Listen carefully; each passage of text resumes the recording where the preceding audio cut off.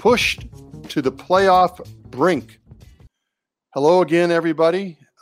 This is Tom Reed, joined by Taylor Haas and Dave Molinari, and you are listening to the 66 to 87 podcast here on DK Pittsburgh Sports Podcasting Network.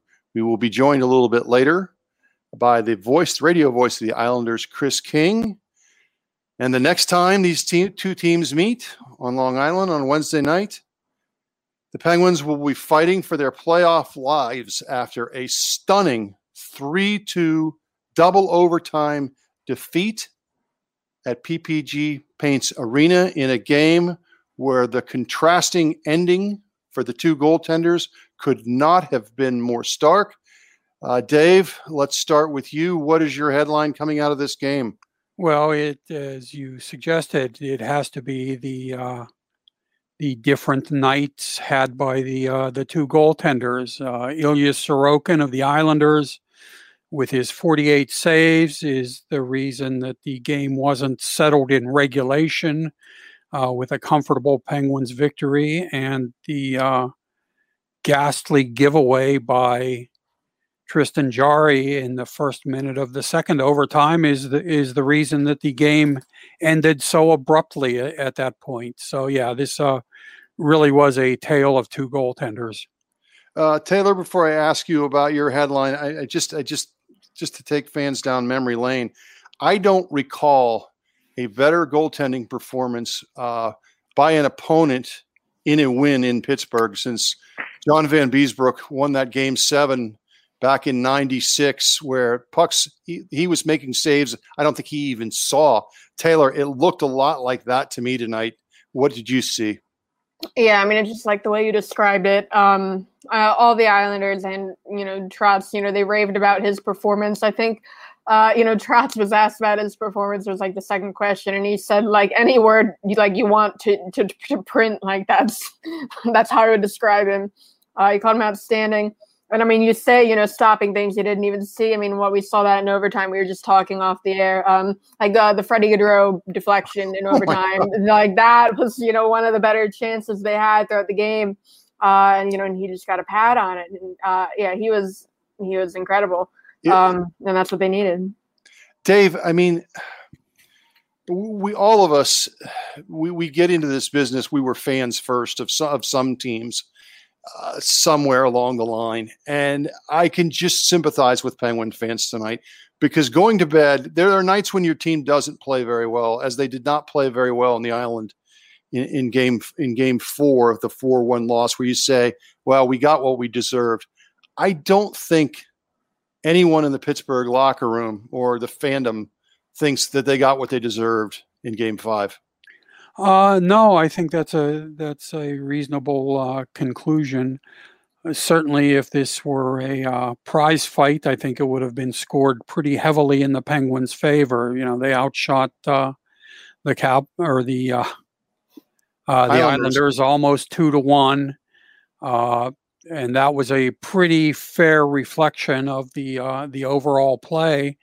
They did just about everything that they could have reasonably expected that they would need to do to win this game. So it will be interesting to see if they can rebound from it. I actually asked Brian Rust about that after the game, and he said that essentially the details of a defeat don't matter, that this game might as well have been 10-0, that a loss is a loss. But I have to believe that this really is a gut punch for them to have played so well and for so long, and have nothing but a really stinging defeat to show for it.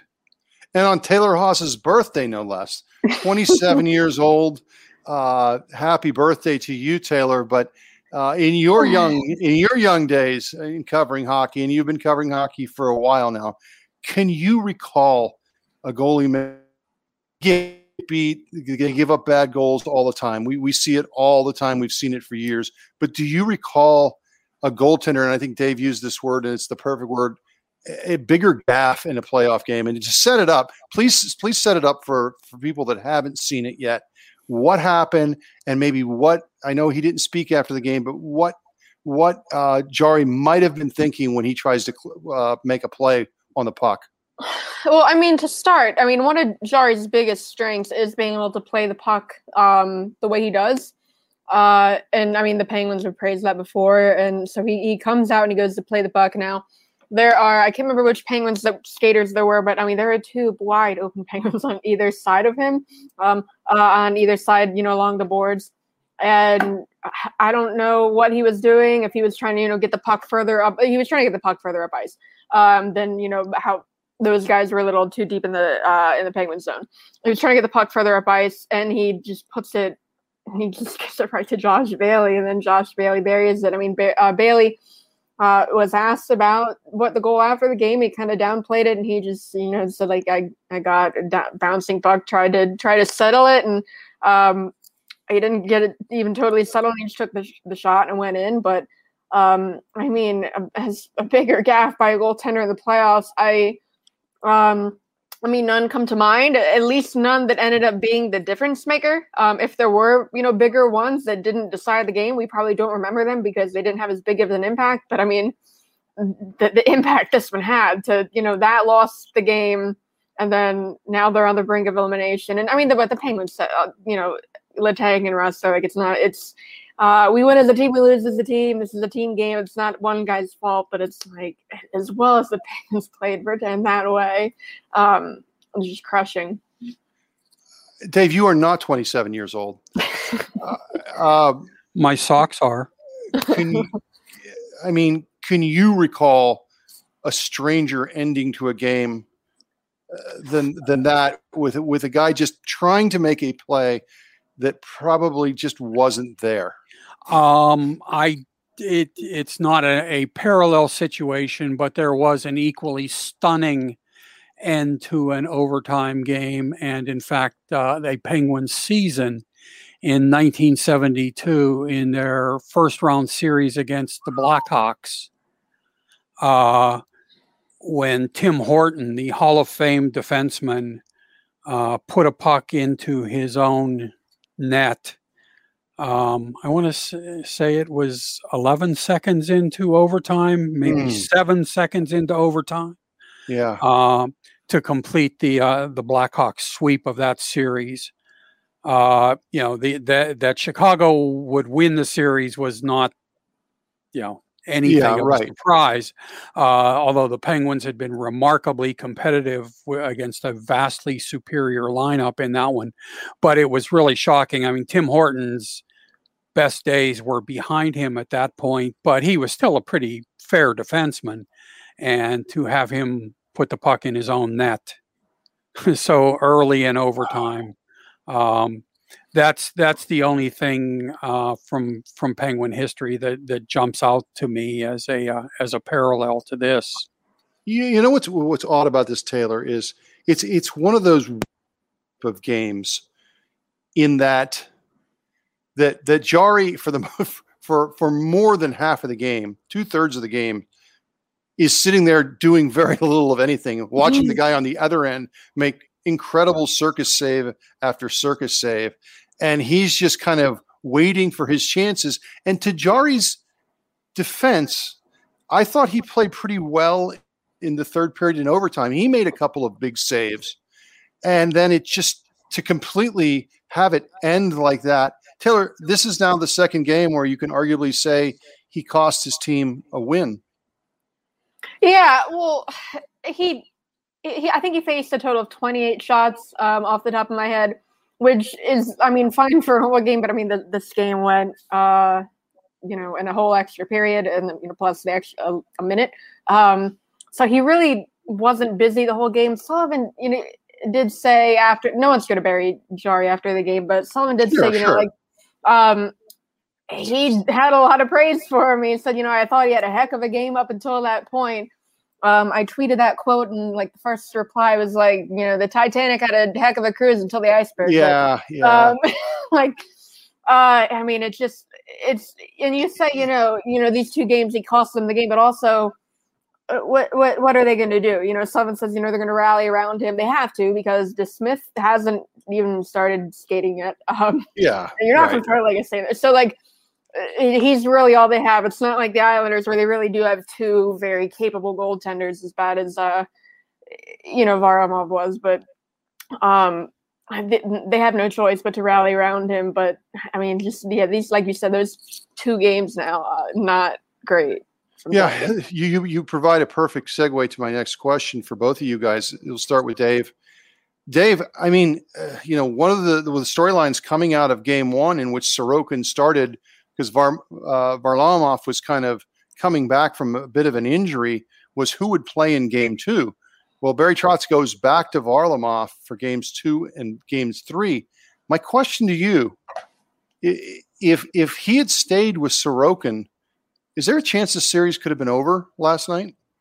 Oh, I suppose it's possible, but you know, that's a little bit too much of a hypothetical for me. You know, who knows what other repercussions there would have been from that move, you know, other side effects. So, you know, there's no question that Sorokin has played much better in this series than Varlamov has, but I don't know that the Penguins would be in any worse position now than they are with the way things have played out to this point. Taylor, jump in there.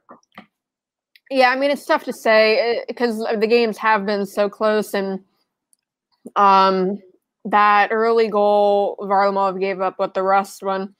You know, if he hadn't done that, the series might not be where we are right now.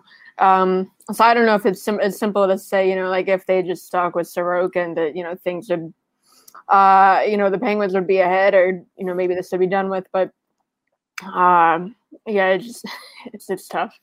All right, let's move on. Let's switch gears here a little bit to the Islanders. When you think of Islander hockey, you think of kind of Game 4 as the blueprint.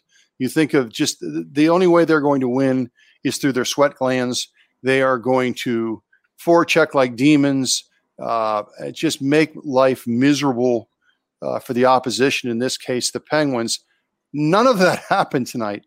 Dave, do you recall a game where an opponent was so opportunistic in the game? And I'm especially thinking of the second goal. The first goal, I thought Letang maybe pinched early, and then Beauvillier makes an unbelievable play. He recognizes that Jake Gensel is back. Beautiful goal. The second goal is absolutely out of nowhere.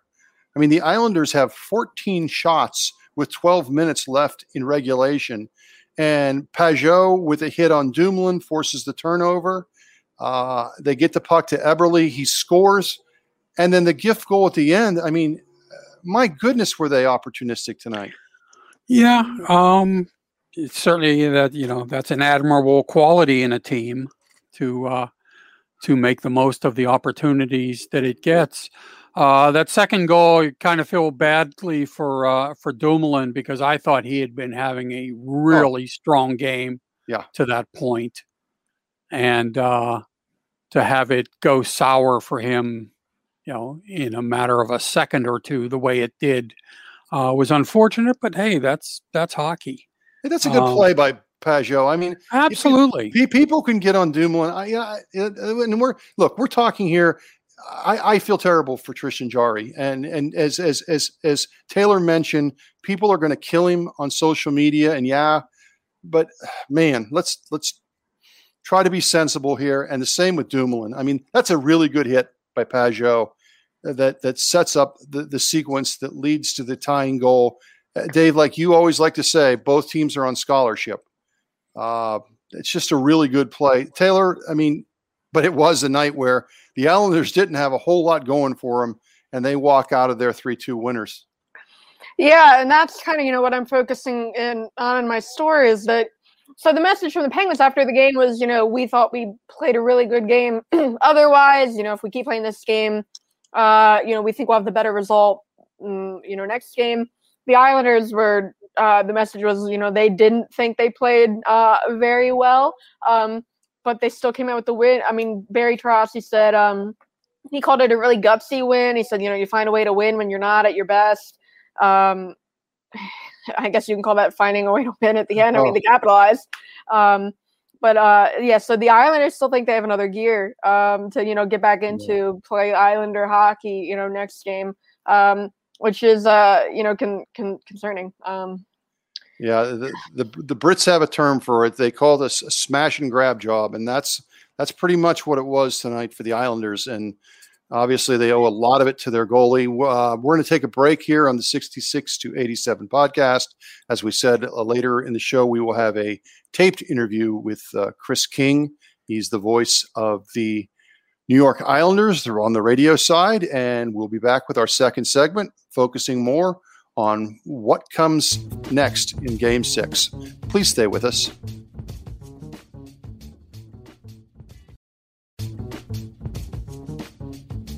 Welcome back to the 66 to 87 podcast here on DK Pittsburgh Sports Podcasting Network.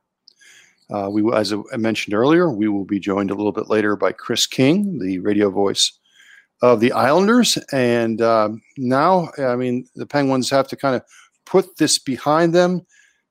Dave, this is a veteran team. A lot of these guys have won a couple of cups. They are used to the highs and lows of playoff hockey. But how do the Penguins regroup after such a, to use your term, gut punch? I'm frankly not sure that they will be able to. I think this has to be extremely demoralizing for them to lose a game the way they did Monday night, to play so well and get absolutely nothing to show for it. They could certainly surprise us, but I really think that everything is going to be tilted in the Islanders' favor Wednesday night for them to be in position to close out the series. Taylor, I'll try to put a little bit more glass half full here. They did a lot of great things Monday night in that game. We mentioned the shot disparity, just the shots themselves are like, all shots were like 85 to 47, something like that, something crazy like that. Do the Penguins just try to, with Sidney Crosby, the leader, just say, look, if we play the same game we just played, we can get out of here and come back home down just one in the series?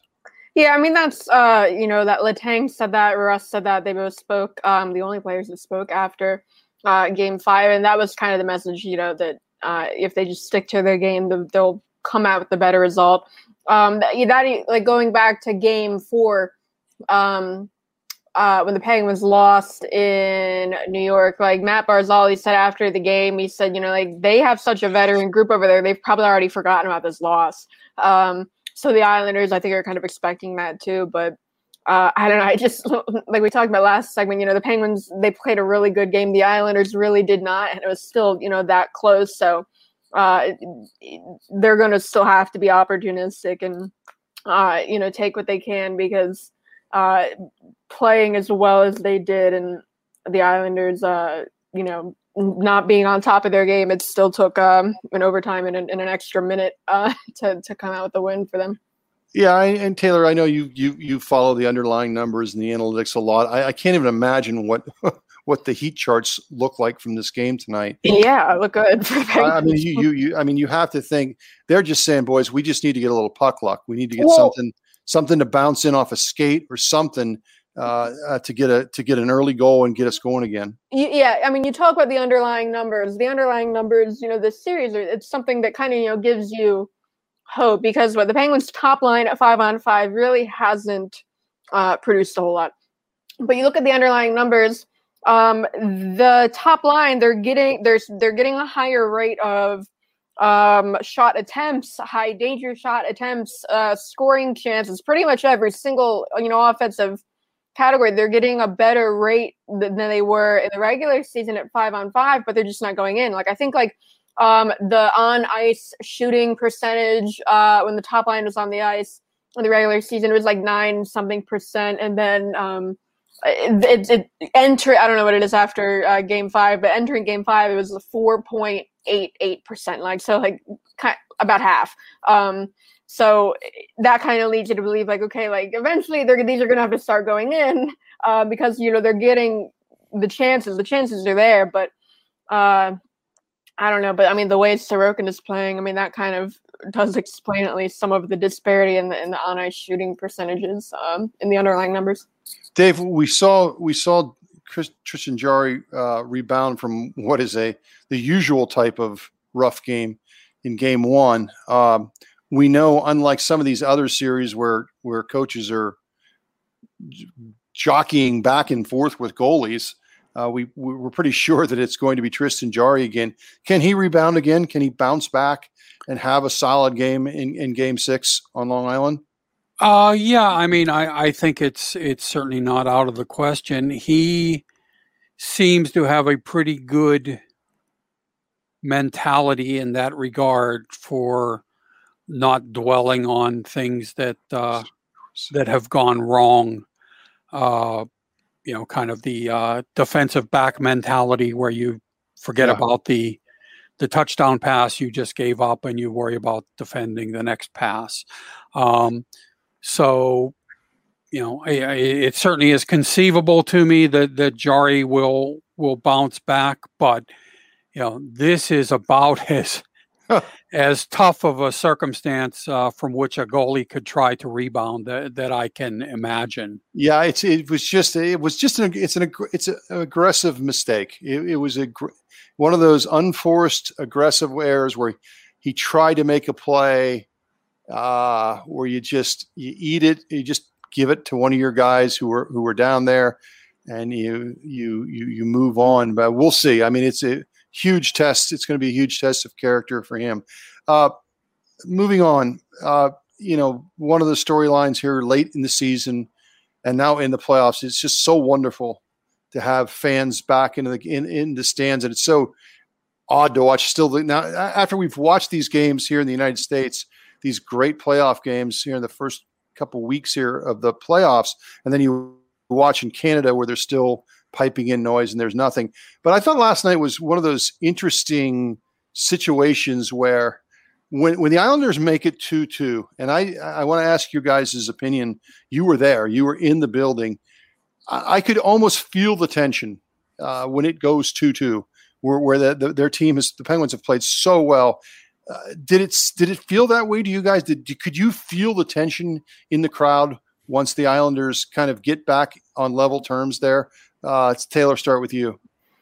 Yeah, I mean, because especially the goal that came late in the last minute of the period, something like that where like the crowd is buzzing to finish the period, and then you do kind of feel that drop off just in the energy.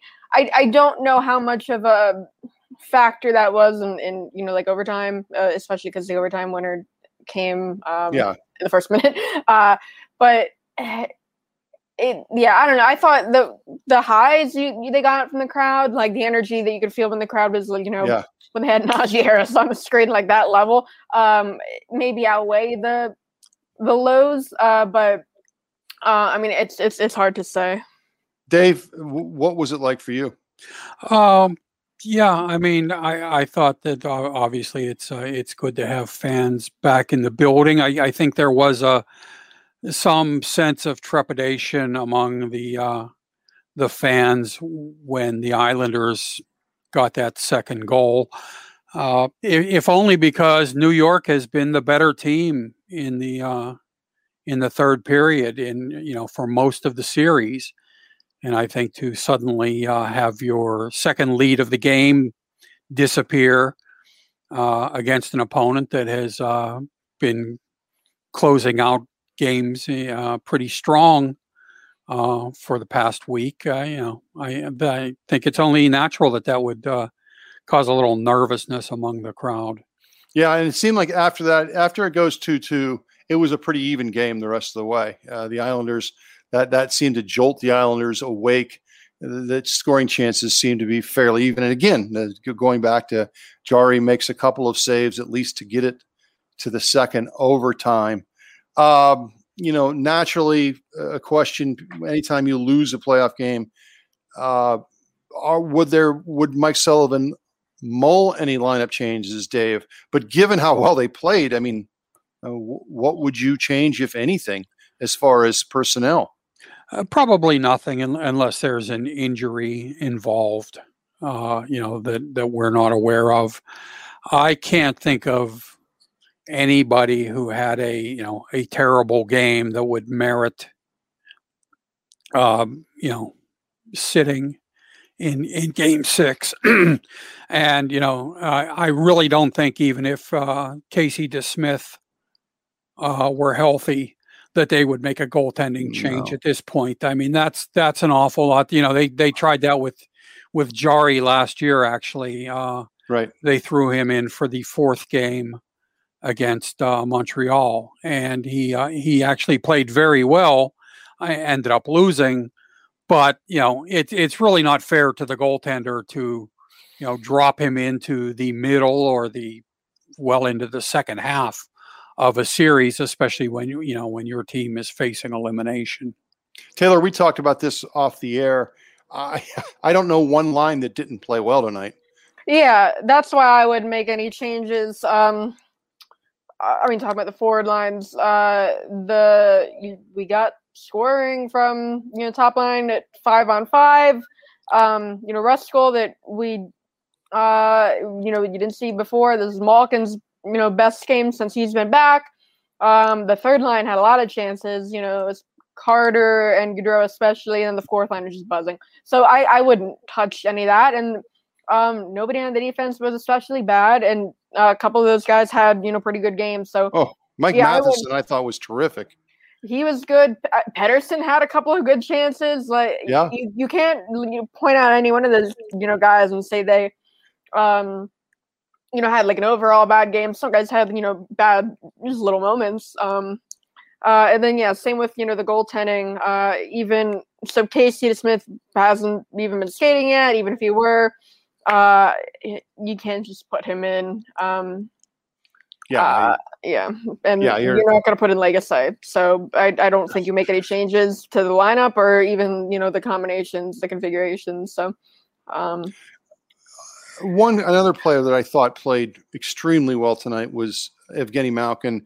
Has the power play goal to open the scoring, and then I just thought made one of those incredible decisions where they are buzzing in the zone for it seemed like 45 seconds, and he decides to take the puck out, and I'm thinking, what are you doing?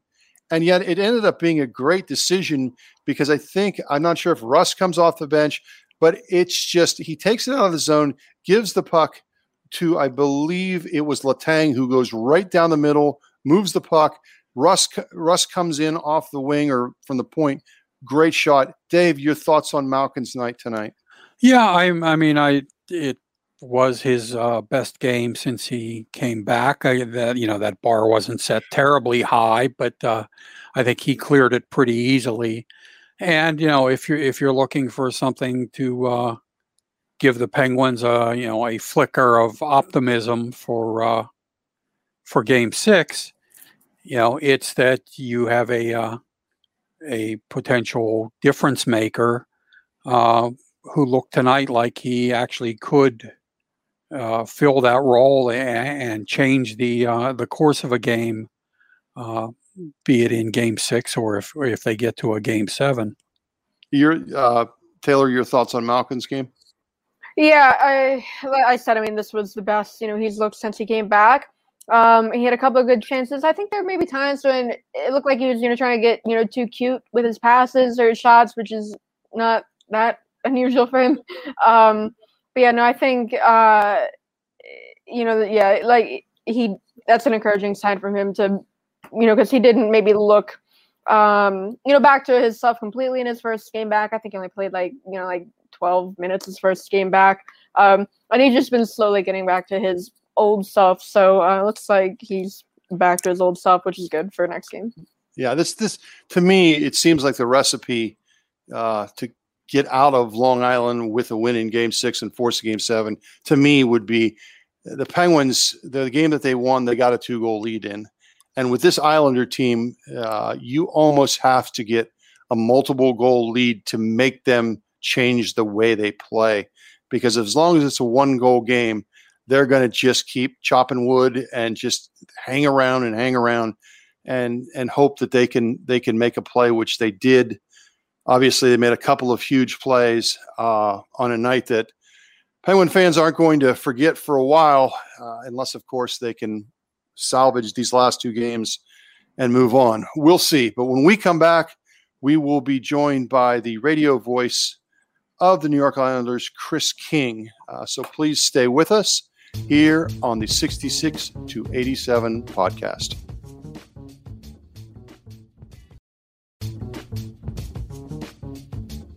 Welcome back to the 66 to 87 podcast here on DK Pittsburgh Sports Radio. And as promised, we are now being joined by the longtime voice of the New York radio voice of the New York Islanders, Chris King. Chris, this is your 25th season? I believe 27th, but I may have lost track. Okay. All right. A while. You've been doing this a while. So that helps us here, especially with some of our early questions that we want to ask you as the series gets ready to head back to Long Island for Game 6. Chris, what has the combination of Barry Trotz and Lou Lamoriello brought to the Islanders here in the last couple of years that the franchise may have been missing in years past? Yeah, it's a great question, Tom. And I actually have one really great way to illustrate what it has meant. First of all, it's brought accountability, it's brought respect, it's brought predictability, it's brought character, it's brought, a culture change, really. And the biggest way I can describe it to you, what, the results have been, is in the 25 years prior to Lou and Barry arriving, the Islanders had won 1 playoff series. 1. That was 2016 against the Florida Panthers. In the 2 years they've had Lou and Barry, they've already won 4 playoff series. Barry has been Coach of the Year. Lou has been GM of the Year. And they've made the playoffs all 3 years. So if that doesn't show you the night and day difference between pre-Barry and Lou and post-Barry and Lou, then I don't know what does. Yeah. On Sunday night, the Capitals eliminated from the playoffs 3 consecutive years, which they've made the playoffs and have been bounced in the first round. I'm wondering, were you surprised after the Caps win the Cup in 2018, a coach like Barry Trotz would become available on the open market, so to speak? And I'm assuming the Islanders probably made the right move, just judging by your previous comments. Yeah, I was shocked, absolutely shocked. I know the Caps, had a tough decision to make at the time, and they, wanted that money, I guess, to go more towards players than coaches. But, in retrospect, it really doesn't look like a good move with what's happened, for the Capitals since then and what's happened with the Islanders since then. And I do remember reading a story that Lou Lamoriello was so anxious to get Barry Trotz, he met him at the airport, literally. And I think that's where they had their conversation that probably sealed the deal. So, you know how brilliant a hockey mind Lou is, and, a Hall of Famer, and he's won those cups with the Devils for a reason, and he succeeded anywhere he went. But I think, he realized right off the bat, if he had the chance to get Barry Trotz, who he had such great respect for, and obviously a hot commodity coming off a Stanley Cup, then he was going to do anything he could to possibly make that happen, and he did just that. Chris, Ilya Sorokin, he won a championship in the KHL. How do you think that experience has helped him in these, high-stakes NHL playoff games this season? Yeah, I think it's helped him a lot, Taylor. And, if you look at it, is he an NHL rookie? Yes, but he played 8 years in the KHL and really had no more left to accomplish there. He, as you mentioned, 2 years ago won the championship there. He was playoff MVP. He holds the all-time playoff record for shutouts in a career with 16 of those. And again, was an all-star each of the last 5 years. So he really had nothing left to prove there. And now he wanted to take it to what everybody considers the best league in the world, the National Hockey League. And it was a terrific rookie season. They worked him along slowly. There were some bumps in the road early on, but I thought he got stronger, down the stretch. He was particularly strong at Nassau Coliseum, where he went 9-1 on the year. And, I think he's really finding his way in this series, and he'll be a force as it closes out. And then entering Game 5, what have the Islanders done so effectively against Crosby, in the really last 2 playoff series? Entering Game 5, he had, 1 goal and 1 assist in those 8 games? Yeah, it's a great question, Taylor. And again, I think you bring up a good point in that it's not just this series. If you go back to the 2019 series when the Islanders swept the Pens, Sid didn't have anything in the first 3 games. That was the first time in his career that he had ever gone 3 straight games against the Islanders without picking up a point. He did have an assist in the 4th game when the Isles swept. And so far, just that 1 goal in game 1 of this series. So Barry talked about it today. Trotz said he really hasn't been intent on getting a particular forward line matchup against them, but he certainly tries to get that shutdown D pair of Adam Pelech and Ryan Pulock on them as much as he possibly can. And if you just look at the way he starts every game, once he knows that, Sid's line is starting, it's immediately Casey Cizikas, Matt Martin, Cal Clutterbuck, that line that, he calls the identity line for the Islanders to try to match up. Chris, it was pretty lively at the Coliseum for games 3 and 4, especially considering that the place isn't able to be full yet. And I suspect that game 6 won't be any different. But how is the atmosphere there different from what it was like at the Barclays Center in Brooklyn when the Islanders were playing their games there? Yeah, it's a good question, Dave. Brooklyn was just never the right fit for the Islanders. It just, it was the Nets' home for basketball. It was never made, to host hockey. I know you were there, Dave, and you had the one end where, the fans behind one net literally couldn't see that net. So can you imagine going to a hockey game where you can't even see the full ice? So it just never was made to be a hockey arena. To their credit, the fans still came out. They supported the team. Especially when the Stanley Cup playoffs arrived. And in that 2016 playoff series where they beat the Panthers, and that was their first playoff win in 23 years, it was extremely loud. But again, it just doesn't have that intimacy and the low ceiling and the great sight lines for hockey that the Nassau Coliseum has. So it never was the right fit. I give credit to the Islanders for, kind of weaning themselves away from Brooklyn for 2 years. They kind of split home games between the 2 buildings. And then this year they were back to their old home. And of course, next year they're going to have a brand new building that's designed specifically for hockey and looks absolutely brilliant. It's UBS Arena at Belmont Park right next to the racetrack. Again, back on Long Island, which is the key, and not in Brooklyn anymore. Chris, we'll get you out here on these questions. One of the things, and obviously you're busy listening, you're doing your broadcast, but one of the things that came across loud and clear the other day in game 4 was the Josh Bailey chant. And every crowd has its own unique type of fandom, I guess. But it's always struck me when I go there, it reminds me almost of there's a soccer element to the Islanders crowd. And I don't know, am I crazy in saying that? Or if so, where has that developed with the chants and the songs and stuff like that over the years? Yeah, it's a great question, Tom, and it is a little bit of everything. The first one that got big a couple of years ago started with a wrestler that some of the crazy Islander fans in Section 329 loved. They called themselves the Blue and Orange Army, and they just began doing this yes, yes, yes after the Islanders would score a goal. So that became a big, big thing a couple of seasons back. And then they do have those chants that are very similar to soccer. And then the Josh Bailey thing, it's just taken on a life of its own. And it's a song. It's an entire song where, a song that was a minor hit has the lyrics reworked to, talk about Josh Bailey and will you score a goal for us and all those type of things. And I think it really hit its peak during game 4 because Josh scored and then immediately there was a broadcast timeout. So during that timeout, they played that song on the sound system and then everybody drowned it out with the Josh Bailey lyrics to the same song. And the real interesting thing to me, Tom, afterwards, Barry Trotz was asked about it. He said, that's the first time I ever heard the Josh Bailey song. And for me, this was incredible in 2 ways. Number one, they've been singing it for all 3 years that Barry's been behind the bench. But you know what? Number 2, that's what I want in a head coach. I want a head coach who's so locked in that he doesn't notice when, 7,000 people are singing the same song about, one of his players. So I kind of love that, what that meant to Barry, blocking it out for 3 years and then finally realizing on Saturday afternoon, hey, you know what? They're singing about one of my players. In The Godfather, the original Godfather, and I'm dating myself, Michael Corleone is asked about Hyman Roth, and he says he's been dying of the same heart attack for 25 years. Chris, is this really the end for the Coliseum? Because you can't kill the Coliseum. It keeps coming back. Are the Islanders, when they are either eliminated or raise the cup, is this it finally for the Coliseum?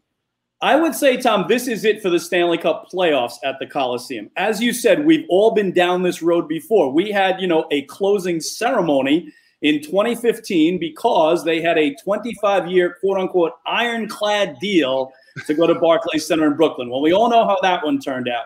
And what I will tell you about this is, again, I know this is the last Stanley Cup playoffs that will ever take place at the Coliseum. I guarantee you that. But because the new building is scheduled to open in November, that's the timeline right now, November.